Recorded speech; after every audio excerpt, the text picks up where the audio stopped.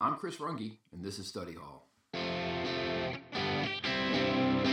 to Study Hall, a podcast dedicated to getting a little bit smarter about advertising.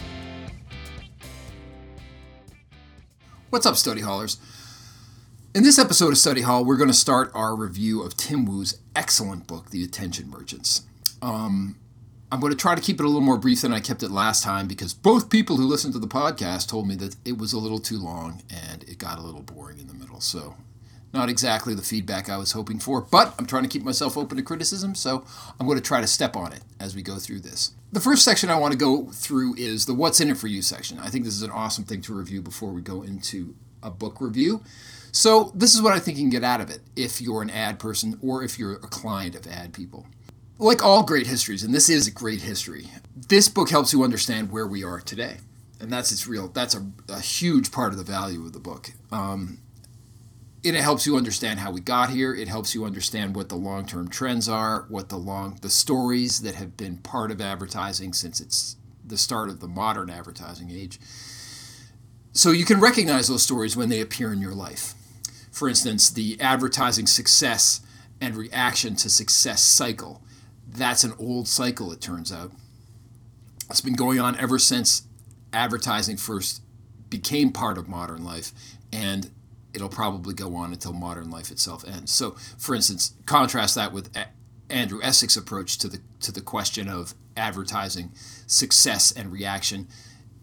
It'll help you take a lot calmer view of things, take a longer term view of things, and probably be a little more discerning of things you need to pay attention to and things that you can ignore. It's a great history of the channels of advertising, so if you want to be more sophisticated in your understanding of what channels mean what and how they interact with one another, it's a great history of those channels. It's a great history of personalities. Advertising is a personality business, and this covers off on all the relevant personalities, especially the first section of the book, which we'll be covering today. And it's a great review of the approaches and techniques that advertising has employed in the modern age. And it's so good, in fact, that it's difficult for me to believe that Tim Wu actually didn't work in advertising, which, as far as I can tell, he never did. But it's a great breakdown of those approaches and techniques. And if you're a copywriter or an art director, or even an account person or a brand or product manager, it's a great review of those, and it sort of places them in their historical context, which makes them easier to understand. This is a powerful analytical tool. So the second way that this is valuable, the second way this book is valuable, is it's a great contemplation of attention as an asset. It helps you, again, with your discernment of what you should care about in terms of attention gathering in the modern society, right? How does attention work? How do we go about getting attention? And once you've got attention, what do you do with it? How do you, A, make money off it if you are the person that's getting the attention with your property? Or how do you make money on it by getting in touch with the people that own the property and advertising through them? So it's an amazing case study on spotting and understanding things that draw attention, and that's the second area of value. So how do we get here, and what do we do now we're here, basically? What is attention and how do we use it? So who's Tim Wu? Tim Wu's smarter than you, according to this little bumper sticker I thought up as I was talking to this microphone. Tim Wu is a writer, he's a lawyer, he's a professor, and he's a scholar. He runs the Columbia Law and Technology Lab with a couple of other prominent attorneys. He's written for major media outlets like the New York Times. He was a clerk for Stephen Breyer on the U.S. Supreme Court. And for those of you that aren't up on law culture, that is probably I don't think anybody who's been to law school would argue with this. It's the biggest deal for a law student. And for a lawyer, it's a huge deal too. This is the people who clerk on the Supreme Court are the elite of the elite, and Tim Wu's one of them. Not surprisingly, he was named one of the 100 most influential lawyers by the National Law Journal. He's worked for the Federal Trade Commission and the New York Attorney General. He worked for Obama in Obama's 2016 campaign. Tim Wu coined the term net neutrality, and it's going to be important when we do the next book that he wrote, The Master Switch. And he actually worked for the FTC on the first net neutrality rules. So this is history written by a history maker. This is a guy who is a heavy hitter. He also ran for lieutenant governor in New York as a trust-busting Democrat against Cuomo's choice for the office. And while I don't share those politics, I have to applaud, A, his desire to get involved in government and not just talk about it, and B, his desire to take on the New York Democratic machine. Anybody who's prepared to do that is a friend of mine. He's written 3 books in total. He's got a bunch of talks on YouTube, including, he didn't do it, but there's an audiobook version of The Attention Merchants on YouTube. Although you should go out and buy this book. It's a great book. You're going to use it. You're going to refer to it. But, it's also on YouTube if you want to get that way. So what's the structure of the book? The book has 5 parts. It's charting the history of attention harvesting and the use of the attention once it's harvested. And it gets into this really interesting thing about social control, right? Attention really is a means of social control. First, the social control was religious, right? The attention gathering was done through religious institutions for the purpose of ordering people's behavior, right? And then that control passed to capitalist and political institutions, or market and political institutions. But the goal was the same. The goal was behavioral control or behavioral influence. And that's a really interesting part of the structure of the book. And then the other thing about the arc of the book is it throws down a question of, the really big question, which is, what are you paying attention to and why? And how is that connected with your freedom? Great quote on page 5. Since its inception, the attention industry in its many forms has asked and gained more and more of our waking moments, albeit always in exchange for new conveniences and diversions, creating a grand bargain that has transformed our lives. In the process, as a society and individually, we have accepted a life experience that is, in all of its dimensions, economic, political, social, any way you can think of, mediated as never before in human history. And if each bargain in isolation seems a win-win, in their grand totality, they have come to exert a more ambiguous, though profound, influence on how we live. Ultimately, it is not the nation or culture, but the very nature of our lives that is at stake. For how we spend the brutally limited resource of our attention will determine those lives to a degree most of us may prefer not to think about. As William James observed, we must reflect that, when we reach the end of our days, our life experience will equal what we have paid attention to, whether by choice or default. We are at risk, without quite fully realizing it, of lives that are less our own than we imagine. The goal of what follows is to help us understand more clearly how the deal went down and what it means for all of us.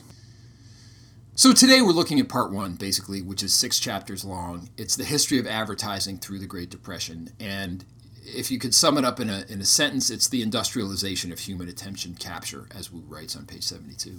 And the monetization of that attention by ad channel owners, ad agencies, and their clients. So let's get to it. Chapter 1. Chapter 1 is entitled The First Attention Merchants.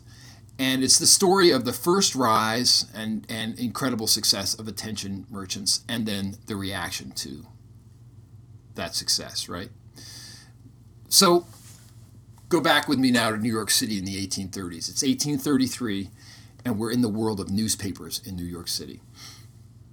Newspapers at that time were just basically newsletters for interested professionals. So if you were a trader, say, or you were a politician, there were newsletters you could buy, really, for about 6 cents a day that were written, very dense, for you, and they were pretty boring. They were sort of like Westlaw, I guess, or some other subscription service. You just, it's basically just the fax man. And there weren't really ads in them. Ads at that time were more like notice board things at a coffee shop. Hey, we're selling some speakers. I lost my cat, blah, blah, blah. Sort of designed to be looked at by people who actually wanted to get information from them. And that would change, starting with this guy, Benjamin Day. And who's Benjamin Day? Well, Benjamin Day was this guy. He was a printer, so he understood how to make newspapers, and he had this brilliant idea, very simple idea. He said, "What would happen if I sold a newspaper for 1 penny, so that a common person could afford it, daily or semi-daily, and I'm going to make money not just from selling the paper." I'm going to make money from selling advertising in the paper. And so he proceeded to do that. And of course, it was a wild success, and it was followed by others, a sports paper, a true crime paper. Benjamin Day got incredibly rich. He vastly expanded the public sphere, so now there was a public a commentary, the op-ed page, if you will, was available to much larger groups of people. And in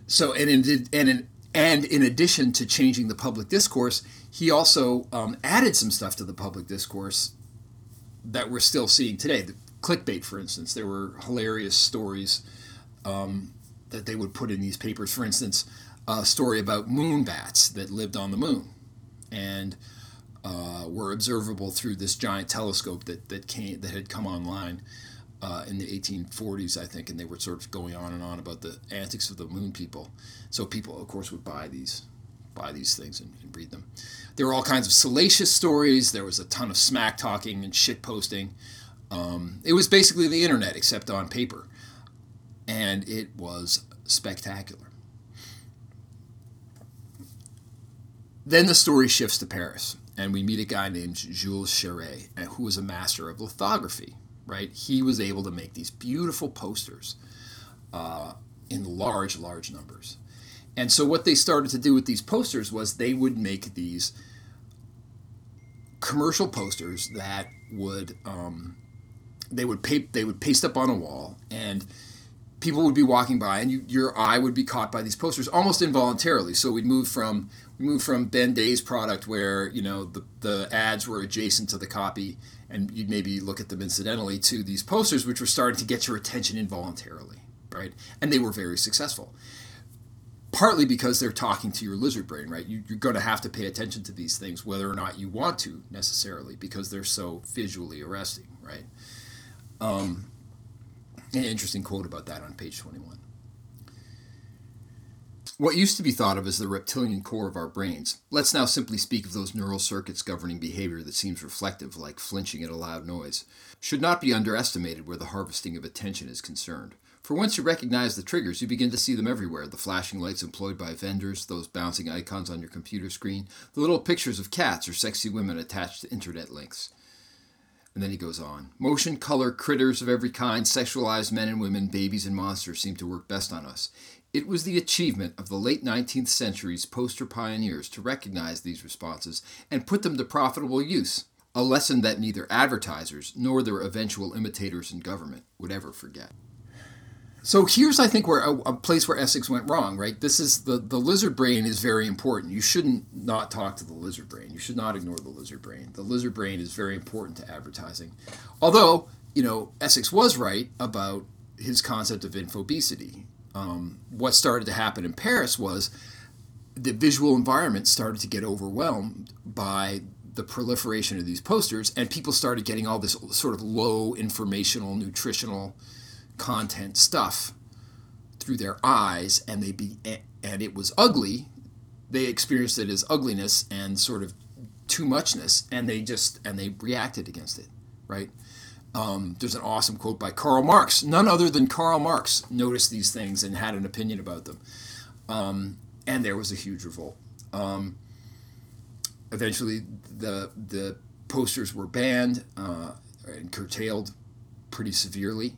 That was the first instance of attention merchants being sort of their own worst enemies. It's almost like a little kid who successfully gets your attention and then works that little gag he figured out to get your attention to death, and you finally say, "Go to your room." Same thing. Ben Day and Jules Chéret had managed to get people's attention in large numbers, monetized it, became wildly successful, and then, as in the case of Paris, people finally revolted and said, "Get out of here." So, on to chapter 2, which is entitled The Alchemist. And in The Alchemist, we meet Claude C. Hopkins. Probably the closest thing that Wu writes. Wu quotes a guy saying, if American advertising ever produced a genius, that genius was Claude C. Hopkins, whom I'd never heard of, right?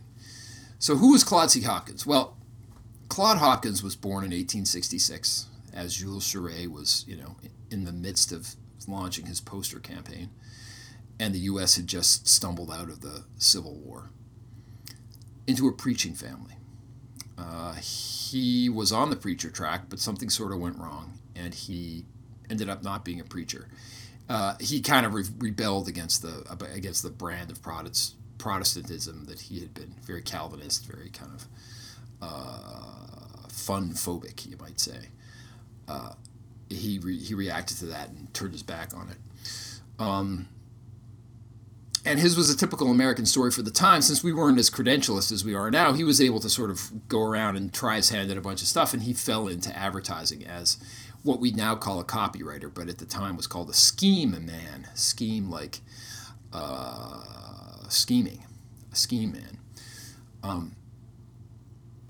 And it was an interesting time to be doing what he was doing, because as American culture was industrializing, right, after the Civil War, methods of gathering attention and methods of communication were also industrializing. And so Hopkins, very talented guy, and a trained persuader, right? A trained persuader, trained in the church as a persuader, but a talented one, kind of comes into this ferment of cultural and economic change and begins to have tremendous success. And one of the things he has success in is in patent medicine, right? And then we get into this whole discussion of patent medicine, which is super interesting. And I don't want to go on for 5 hours, so read that part of the book. It's amazing. A highlight of that is learning about snake oil, right? I of course, we all heard the term snake oil, but did you know who the first snake oil salesman was? It was a guy named Clark Stanley. Clark Stanley was sort of this cowboy dude, and he would dress up as a cowboy, and he would have a thing of rattlesnakes, and he would, as he was addressing a crowd, right, he was a pitchman, like those old New Jersey boardwalk pitchmen. He'd be standing out in front of a crowd, he'd pick a rattlesnake out of the basket, he'd kill it, he'd drop it in a thing of boiling water, and the fat from the rattlesnake carcass would rise to the top of the water. He would skim the fat off, he'd put it in a vial in front of everybody, shake it up, boom, snake oil, right? So Hopkins finds his way into this world, and he pioneers this reason why hard sell, and he sends it out through the mail. Here's Hopkins' copy for an ad for a product called Dr. Shoop's, which Tim Wu makes a pretty good case comes almost directly from the Gospel of Matthew. Interesting. Here we go. Some sick one may say, but I've tried about all medicines, consulted many physicians, and spent a great deal of money. Nothing can help me. Tell him that the physician that compounded this remedy knows better than he. This physician, who by thousands of bedsides has watched his remedy cure the most difficult cases, knows best what it will do. Dr. Shoop knows that he has discovered the way. He has solved the problem after arduous labors of a lifetime. He knows it because he has made thousands of successful tests, made them in large hospitals where the results were public, made them through many other physicians who will confirm this opinion. And in his private practice, he has successfully treated more than 100,000 patients suffering from chronic troubles. Dr. Shoop has seen his treatment cure in many thousand cases where other treatments failed, and he has never known his remedy to fail in any disease told of in this book, where any other treatment afterwards succeeded. How's that for fair balance? And he ended up working for this stuff called Liquozone, or Liquozone. I'm not sure how it's pronounced. But Liquozone was a huge, huge product at the time. And because he had a piece of it, he had a piece of the Liquozone business, he took equity, right? He became fabulously wealthy off the back of the Liquozone success. Not Stanley, by the way. This is Hopkins. So, these guys are being meteorically successful. Patent medicine is tearing it up. And then along comes this guy named Samuel Hopkins Adams. Now, we met him when we were reading The End of Advertising. But we meet him again, and you can see actually a little contrast between Tim Wu's scholarship and Andrew Essex's sort of more magazine-y approach. Get a much better background on who Hopkins Adams was. He was a crime reporter on the New York Sun. Remember Ben Day and the New York Sun? Well, he was a crime reporter on the New York Sun. And he was looking for a new job. He sort of had been doing it for 5 or 6 years. He was tired of that. He decided to become a muckraker. And he selected patent medicines, which at the time were big business. Multi-billion-dollar business in inflation-adjusted dollars. So he bought a bunch of these patent medicines and he hired chemists to analyze the products, and he busted Liquozone or Liquozone. And as a result of this muckraking campaign by Adams, right? And remember, at the time, we're forward 40 years, and Sinclair Lewis is doing his thing, right? The Jungle is out and is revolutionizing meatpacking. Adams, in his book, sort of gets in on that, and new laws come in.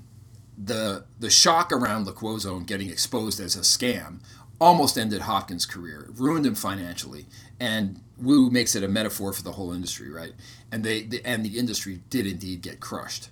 Clark Stanley, Mr. Snake Oil, got prosecuted in Rhode Island for being a bunco man, and ended his days in penury, as they say.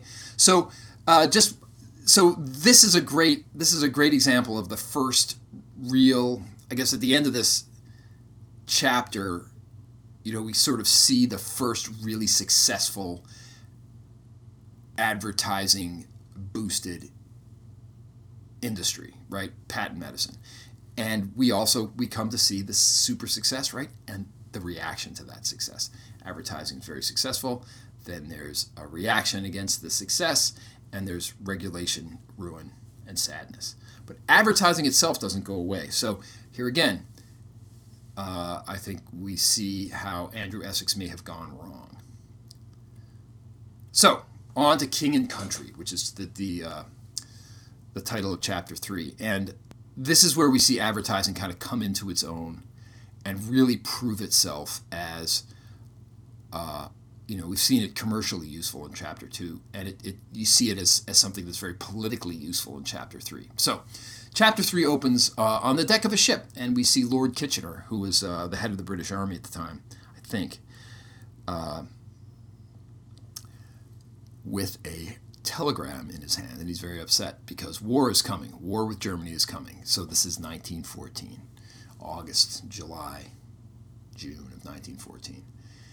And he's got 80,000 men. Now, at that time, on the continent, they had universal conscription, so the armies were very large, they were well trained. If you walk down a random street in Berlin or in Paris and you point at all the men in military age, well, they knew how to field strip a rifle, and they could put accurate fire down range to like 200 yards. Major problem for the British. They had about 80,000 men, as I think I said, and they were not going to be able to go up against, the fighting forces of the major European powers. So Kitchener knows war is coming, so what's he going to do? Well, he decides to harvest attention, and he decides to turn it to his purpose, which is not buying patent medicine, but joining the army. So he starts a poster in a newspaper campaign along about August of 1914. And by October, 750,000 men had signed up before the drive lost steam. So August of 1914, they start the campaign, and by October, 750,000 men had signed up, when the army itself was only 80,000 men. So almost makes an order of magnitude jump in sales, if you will, of the British Army in August, September, October, 3 months. And imagine that. Imagine what that would be like in today's terms if you're an advertising person. Imagine what that meeting would be like if you went to a client and you said, hey, you were making $80,000 in August. You've made $750,000 here in October, right? You'd get their attention, I think. So, not surprisingly, when the drive lost steam, they just went back at it bigger and better, I suppose. And they went more multi-channel, right? In fact, we begin to see through this history how multi-channel is really necessary if you want to drive behavioral change on a society-wide level. So they had postering that drove the recruiting effort. And by the way, these were the I Need You posters that became the I Want You posters. They had rallies. They had these things called Cinevans, where they put movie projectors in vans and they drive them around and show movies. It was a total propaganda effort. And advertising was sort of the front and center of that effort. And it was very, very successful. It got a lot of people signing up for the British Army on their own. even after it was pretty clear that when you joined the army and you went over to fight in France, you were looking at a 50-50 chance of coming back either dead or wounded. So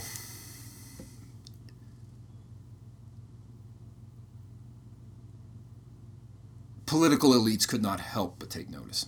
Across the pond in the U.S., we meet George Creel, who was a Wilson partisan and a newspaperman, and he was such a heavy Wilson partisan that one person described him as a bearer of a fiery cross for Wilson. There's that religious imagery again, right?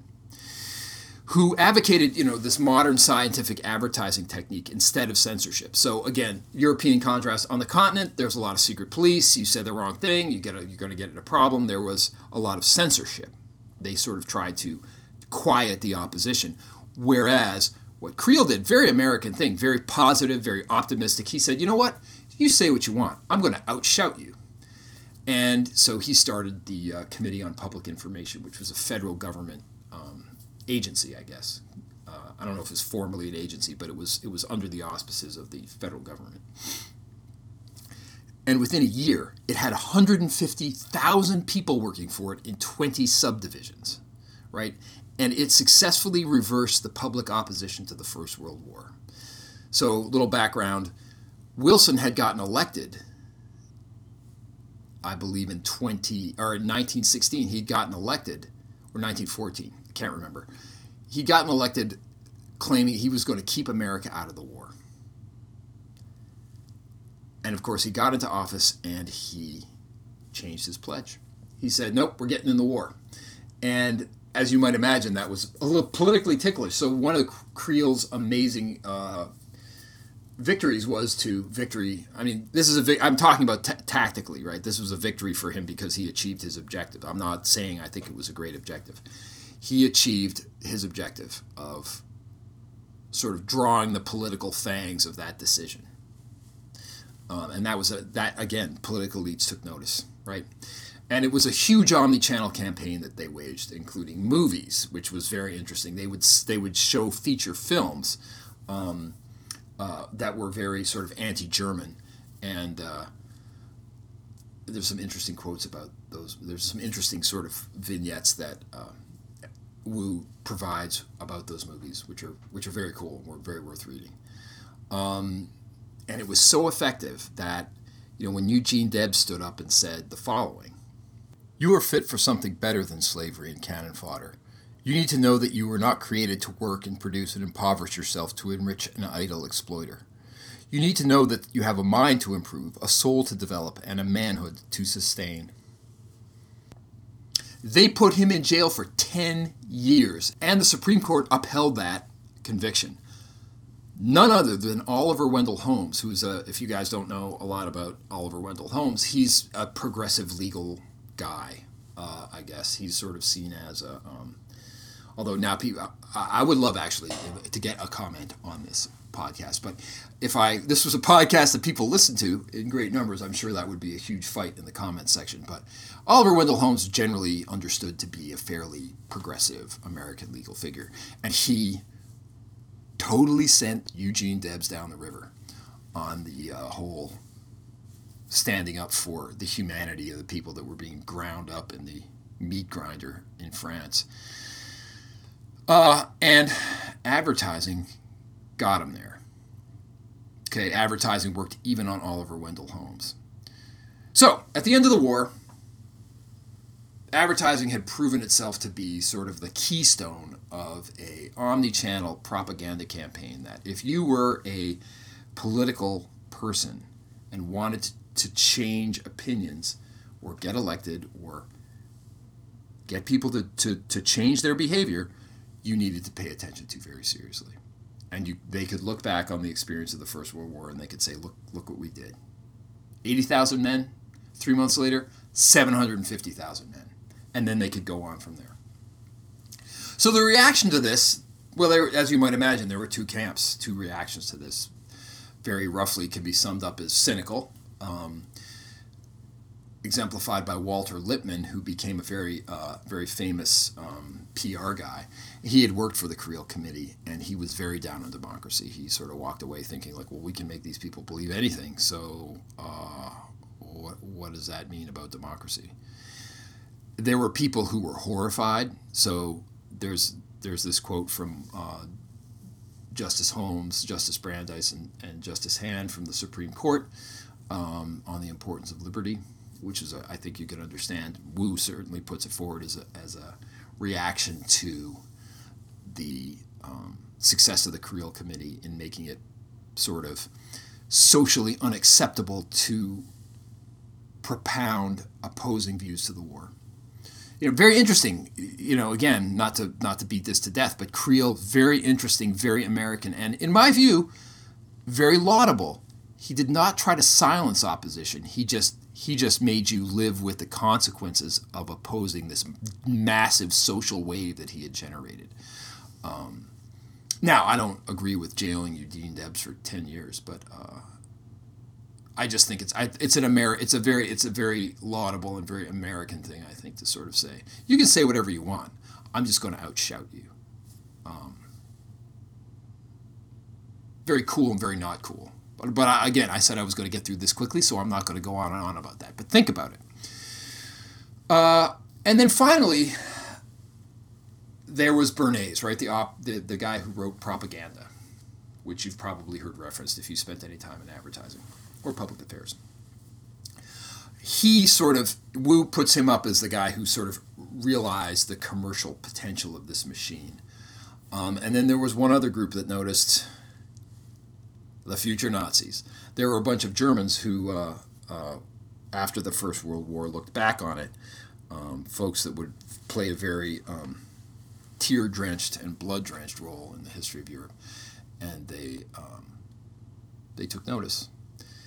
And so George Creel was the predecessor, as was Kitchener, of Leni Riefenstahl and the horrors of the Nazi regime. So, very, very interesting chapter for a lot of reasons. One, it makes you realize how easily public opinion can be swayed if you have the money and the will.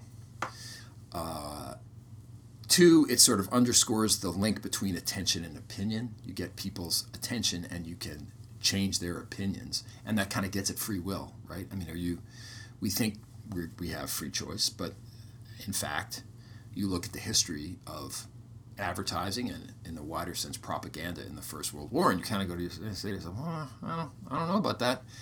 And then some of this is very troubling. These are troubling chapters, and this is the first really troubling one because, at the end you sort of, at least I got this sort of sense, is thinking to myself, is advertising, are we kind of like the lanternfish's lantern, sort of down there in the dark, shining an attractive little light so all the fishies will swim in and get chopped up? It was certainly the effect of the propaganda campaigns in the First World War. Now, this podcast isn't about the First World War, and we're not going to talk about the ends of the First World War. Of course, broadly speaking, probably had to be fought. Bad things happen, and sometimes, life doesn't work out like you want it to, and you end up getting cut in half by German machine gun fire in some random town in France, instead of, say, marrying your high school sweetheart and having a bunch of kids and becoming a successful lawyer in your town. Right? Sometimes that happens, and hey, sometimes it's worth it. Sometimes it's not. I think I'll stop there, though, because that's a very thorny issue, and this is a podcast about advertising. Okay, let's get on to Chapter 4, Demand Engineering, Scientific Advertising, and What Women Want. This is a history of the golden age of advertising, where the industry hit its stride as a real driver, whether actual or perceived, but it was perceived as a real driver of the consumer culture and began to be seen as indispensable to sales success. Here's a quote by C.C. Hopkins that sums up the way advertising was seeing itself at this time. Here's Hopkins. We change the currents of trade. We populate new empires, build up new industries, and create customs and fashions. We dictate the food the baby shall eat, the clothes the mother shall wear, the way in which the home shall be furnished. Our very names are unknown, but there is scarcely a home in city or hamlet where some human being is not doing what we demand. really almost the virtual reality goggles of America at that time. It was advertising saw itself as having arrived and being at the very center of the rising consumer culture. And was there a rising consumer culture? Why, yes, there was. Looking at the numbers, in the beginning of the century, so 1900, people were spending about $79 a year in $1900 on durable goods. By 1920, they were spending $279. So that's a huge increase, 300% or so. So in today's dollars, by the way, that's $1,900 to $6,700. Enormous change in spending. And in the 20s itself, from 23 to 29, that spending from 23 to 29, total consumption, right, not just consumption of durable goods, but total consumption increased by 25% on top of that. So we're looking at this sort of enormous hockey stick graph that appeared in the 20s, and advertising, like Hopkins' quote says, was kind of saw itself as driving that, and it was seen by others as driving that. And here we see actually the first link with academic psychology, and it was a formal link. So there was this Dr. Watson, not Holmes's Dr. Watson, but this Dr. Watson who was a behaviorist and was hired by J. Walter Thompson, became an account executive and an ambassador for J. Walter Thompson, sort of going around to corporate America extolling the power of behaviorist psychology and its ability to get consumers to do what the clients of ad agencies wanted them to do. So, and to give you a flavor of what kind of guy and what kind of things Watson was prepared to do, I'll tell you a story about little Albert. So little Albert was an infant, and Dr. Watson got a hold of him, and he showed him a rat. And because little Albert was an infant, he thought to himself, I guess, oh, cute, look at this little cute fuzzy animal. Well, standing behind him was Dr. Watson with a hammer and a bar, like a steel bar. And whenever Albert saw the rat, Watson would hit that steel bar for all he was worth and make Albert cry, scare him and make him cry. So not unsurprisingly, after a while, little Albert was afraid of rats. In fact, little Albert was so afraid of Watson and his iron bar, he was afraid of everything that was white and furry, even Santa Claus. And it's a very sad story, but it illustrates how Madison Avenue used science to sell itself. Right? They would go around telling potential clients, look, we have the keys to the human mind, and we can get people to do things based on definite scientific rules, which we have a close understanding of. They also came up with this idea of design engineering, which is just demand creation. But you can imagine at the time when spending was rising so rapidly and everybody was trying to get in on it, design engineering is a big idea, right? You want to be with the people who can create demand for a product that people don't naturally need, right? Like Listerine for halitosis. Do you really need that? Probably not like you need salt or oxygen. Advertising was sort of selling itself as the people who had the ability to make people need Listerine in the same way that they need salt or oxygen. And then branding. Branding appeared at this time as well, and it was a reaction, actually, to the C.C. Hopkins hard sell. There was this guy called Theodore McManus who worked for GM at the time. He's the father of the Cadillac brand, and he's also the father of branding, according to Wu. McManus didn't like this C.C. Hopkins hard sell. He thought that got people on board really quickly, but they soon grew tired of it, and they walked away from the product because the hard sell didn't work on them anymore. They sort of had this part of their brain that would sort of say to itself, well, okay, I agree that I need this product, but maybe I can get it cheaper somewhere else. They had no loyalty, right? They had no brand loyalty. Well, McManus, who, by the way, was a Catholic, very interesting. Wu continues to build this story of advertising as a new kind of priest class and having a priestly function in modern society. McManus was a Catholic, and McManus, Wu argues, was influenced by his Catholicism to create a emotional bond, sort of be focused on an emotional bond that sort of goes beyond rationality and ties you to a product. Why do you like Coke? Why do you like Coke? Is it because Coke has a formula that works on your taste buds better? No. You think Coke is great because you think Coke is great. Same with Nike, same with a lot of things. That's where this all began. Theodore McManus, the devout Catholic, realizing that emotion a lot of times could get you over the problems that an appeal to rationality couldn't always get you over. So at the same time as this emotional bonding and the emotional bonding was appearing as part of the scientific approach to advertising, people were realizing that women were the executives of the household spending. And so women, not surprisingly, became a focus of advertising. So Wu tells this great story of Woodbury soap. Woodbury soap, sort of at the turn of the century, was selling itself on a very C.C. Hopkins rational approach, hard sell. And then a copywriter named Helen Lansdowne got her hands on it. And Lansdowne turned it into a much more emotional sell. It became not just about what the product did, clean your skin, your scalp, etc., etc. Lansdowne did a very good job of setting it up as promising a better life, making you more lovable, making you more likely to attract a mate. And this is an early example of advertising that works on an emotional level. Very ordinary now. Everybody does that now, but this is its first appearance. And so it's interesting. So this kind of approach dates back to the 1920s. So, and at that same time, very like the digital craze that's seized advertising in the last 20 years, J. Walter Thompson introduced these women called lady persuaders, of whom Helen Lansdowne was the chief. In fact, and she was so important and so high status at J. Walter Thompson that she actually ended up marrying Stanley Renser, who was the president. It gives you an idea of how sort of at the center of everything advertising to women had become. It's interesting to think about when you think about things like digital advertising. Things really do change. New things do really do come on the scene, and advertising agencies often change themselves to accommodate them. So then we go from there to the Listerine story. And the Listerine story is basically about this woman who's in her 30s. She isn't married. She has halitosis, or bad breath.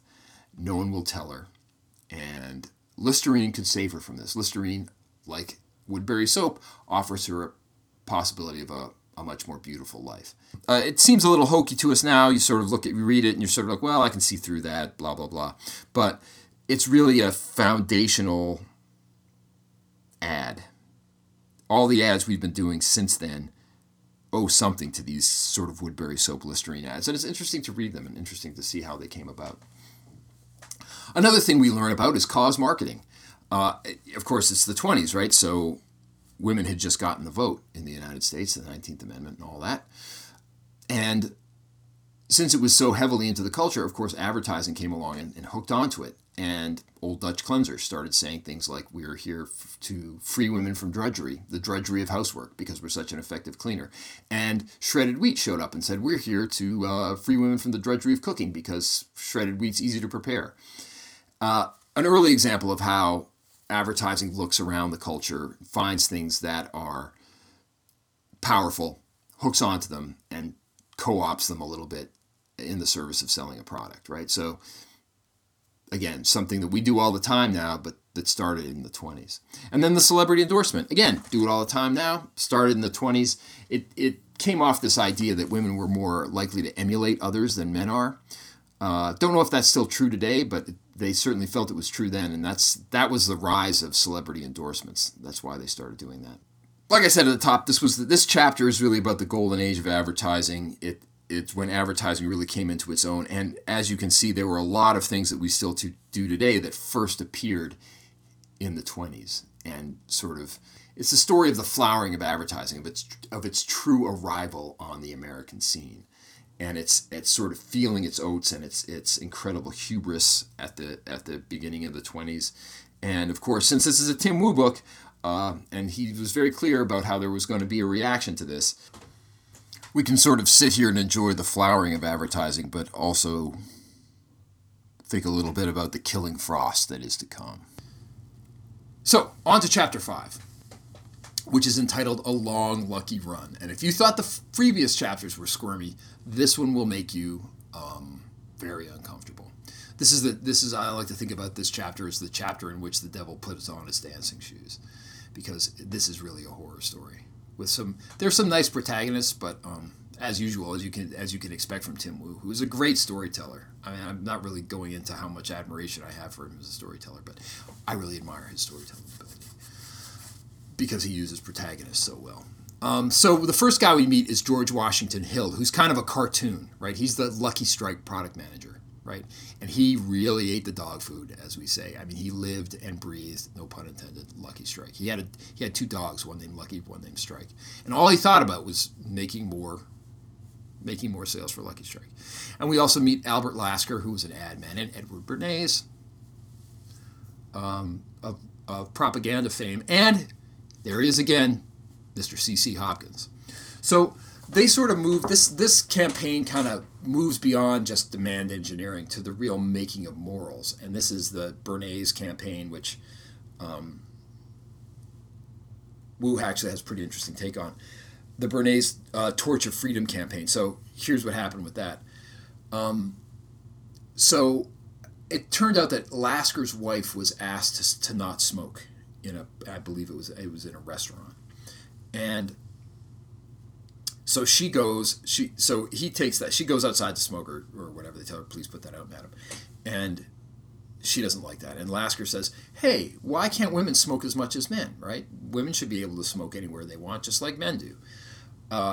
And so they decided that Lucky Strike would be a torch for freedom, torch of freedom. So if you walk down the street smoking a Lucky and you're a woman, well, you're not just giving yourself lung cancer and getting high off the nicotine, you're striking a blow for feminism. And this was around I guess not so recently anymore, but it was around in the You've Come a Long Way, Baby campaign too, right? I believe is Newport cigarettes. That gives it a whole other kind of nauseating dimension to that otherwise rather pedestrian campaign. So, and you know what? They sold a ton of Lucky Strikes.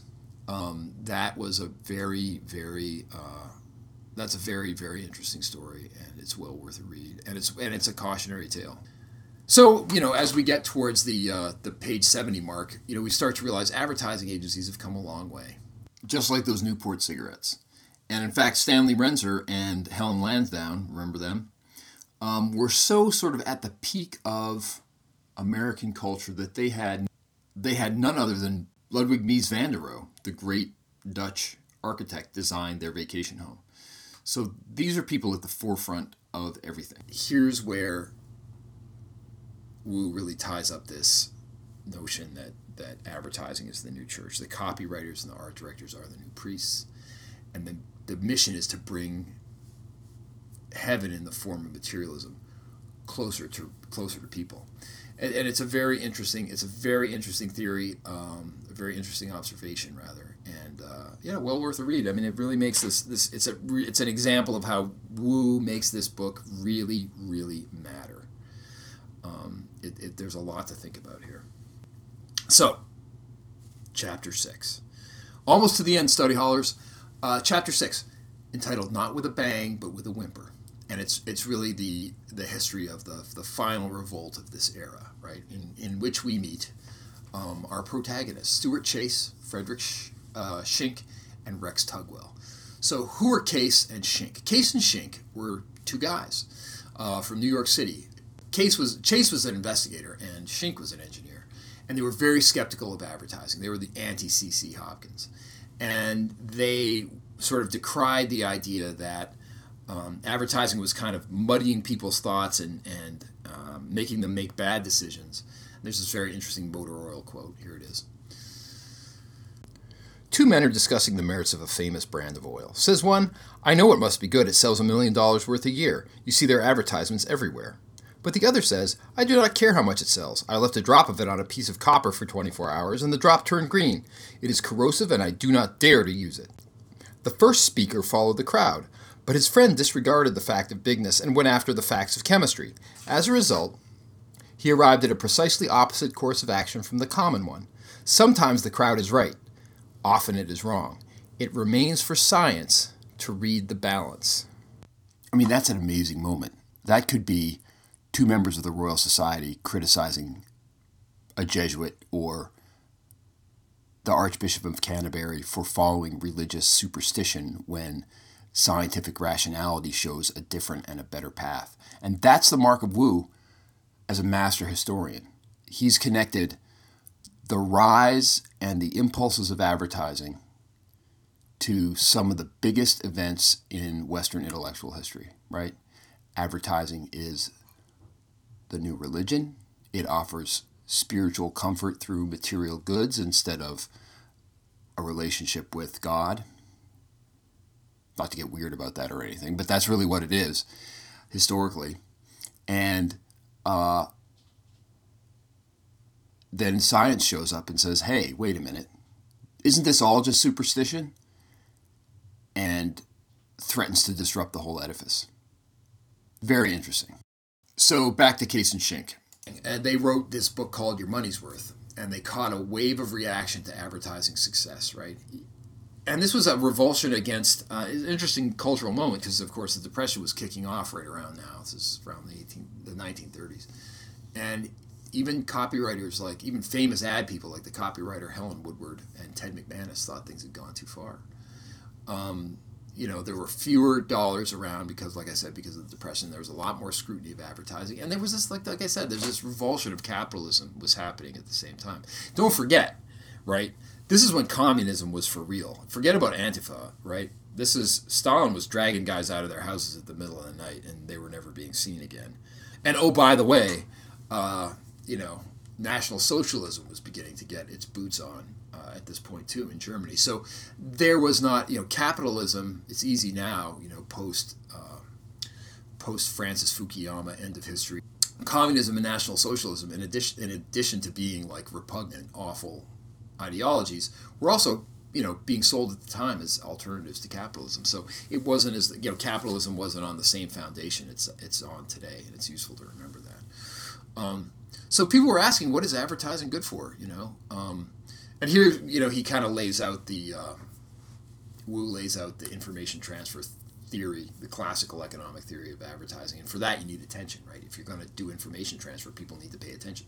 You need to get people's attention, right, to give them the information. And into this comes Rex Tugwell, who was an American politician. And this was almost the end of advertising. Forget about ad blockers, Mr. Essex. They almost legislated advertising virtually out of existence, right? But it was very interesting. It was fended off by a coalition of ad agencies, publishers, and industry. Because, of course, agencies, because they were making money off it, and it's their raison d'etre. Publishers, because, let's not forget, publishers make money off of advertising, too. There's, Essex does a great job of laying out the way publishers are uncomfortable with, dirtying their hands with filthy lucre. But at the end of the day, when push comes to shove and the rubber hits the road and the bullet hits the bone and all the other metaphors you want to use, somebody needs to make a sale. And publishers know that too. And industry, of course, because industry needs to sell its products. So advertising almost got crushed in the United States. But luckily, or unluckily, depending on your perspective, luckily if you're me, advertising managed to avoid that fate, and what the Tugwell bill, which was very stringent, that's what this legislation was called. This advertising sort of crippling legislation was called the Tugwell bill. The Tugwell bill was sort of turfed out, and they came in with a much weaker Federal Trade Commission bill, which gave us the Federal Trade Commission we have today. So at the end of Chapter 6, it's dark. But Essex says there's two new attention avenues that begin to sort of make their appearance. Can you guess what they were? You're going to have to wait to the next study hall to find out. And they would spark a resurgence in the industry. So again, interesting to look at Andrew Essex's book in light of this, because not unlike, digital agencies now looking at the ad blockers and saying to themselves, good Lord, how are we going to sell product? How are we going to move things? How are we going to help our bottom line? People aren't reading our banner ads.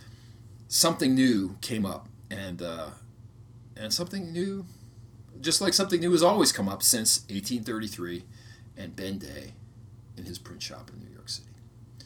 So, a little commentary. Hopefully, I've given you a taste of what a fascinating history this is, and with a lot of useful understanding. about the importance of attention in advertising. When you're looking at this, if you're a copywriter or an art director or even an account guy, definitely unpack this whole Hopkins thing. I've tried to give you a taste of it, but there's a lot more in there. McManus for branding, it's amazing, and Bernays for propaganda. Say what you want about Bernays, he's a rigorous thinker, and he was very effective. Very effective. So you have to take him seriously. And again, I've talked about this, but the success and revulsion thing is not going away, but it can help your discernment, because I think, again, like I said, when you find people sort of vaporing on about the end of advertising, and I'm sorry, I apologize about cracking on Andrew Essex, but I think he is a useful foil for this. No offense. He wrote a book, which is more than I can say for myself. This is a dynamic that has been going on for a very long time, and advertising is probably not going away. We're probably going to have this dialectic playing out. And then cause marketing. It's easy to get the idea that cause marketing is a new thing, in my view. At least cause marketing, for whatever reason, it's always sold as like this new thing, and it's not new at all. And of course, the religion thing, which I've alluded to before, it's huge. Advertising is powerful, and it really works. And when you think about it as the successor to religion, you look back on the history of the world and you say, attention gathering and the use of that attention to sort of drive people to make decisions. Wait a minute. Bernard of Clairvaux used that to get people to go on a little thing we like to call the Crusades. And Muhammad got people to go and conquer basically all of North Africa, a ton of the Asian subcontinent, and part of Spain. And that's really very interesting, and it kind of puts a new spin on what advertising people are doing. What are we doing? And when you're commissioning advertising, what are you doing? And finally, it's a sobering look at the very checkered history of attention gathering. What we do really matters. I mean, this is not a trivial undertaking. This gathering and manipulation of attention, or manipulation of people through gathering attention. So I guess I failed to keep this brief, but I guess I don't care. I'm just a loquacious guy. Congratulations, you just got out of study hall. I want to thank Henry Veloso for the music and say sorry about the editing. I did it myself. Study Hall is sponsored by Douglas & Runke, an advertising and marketing consultancy. See you next time.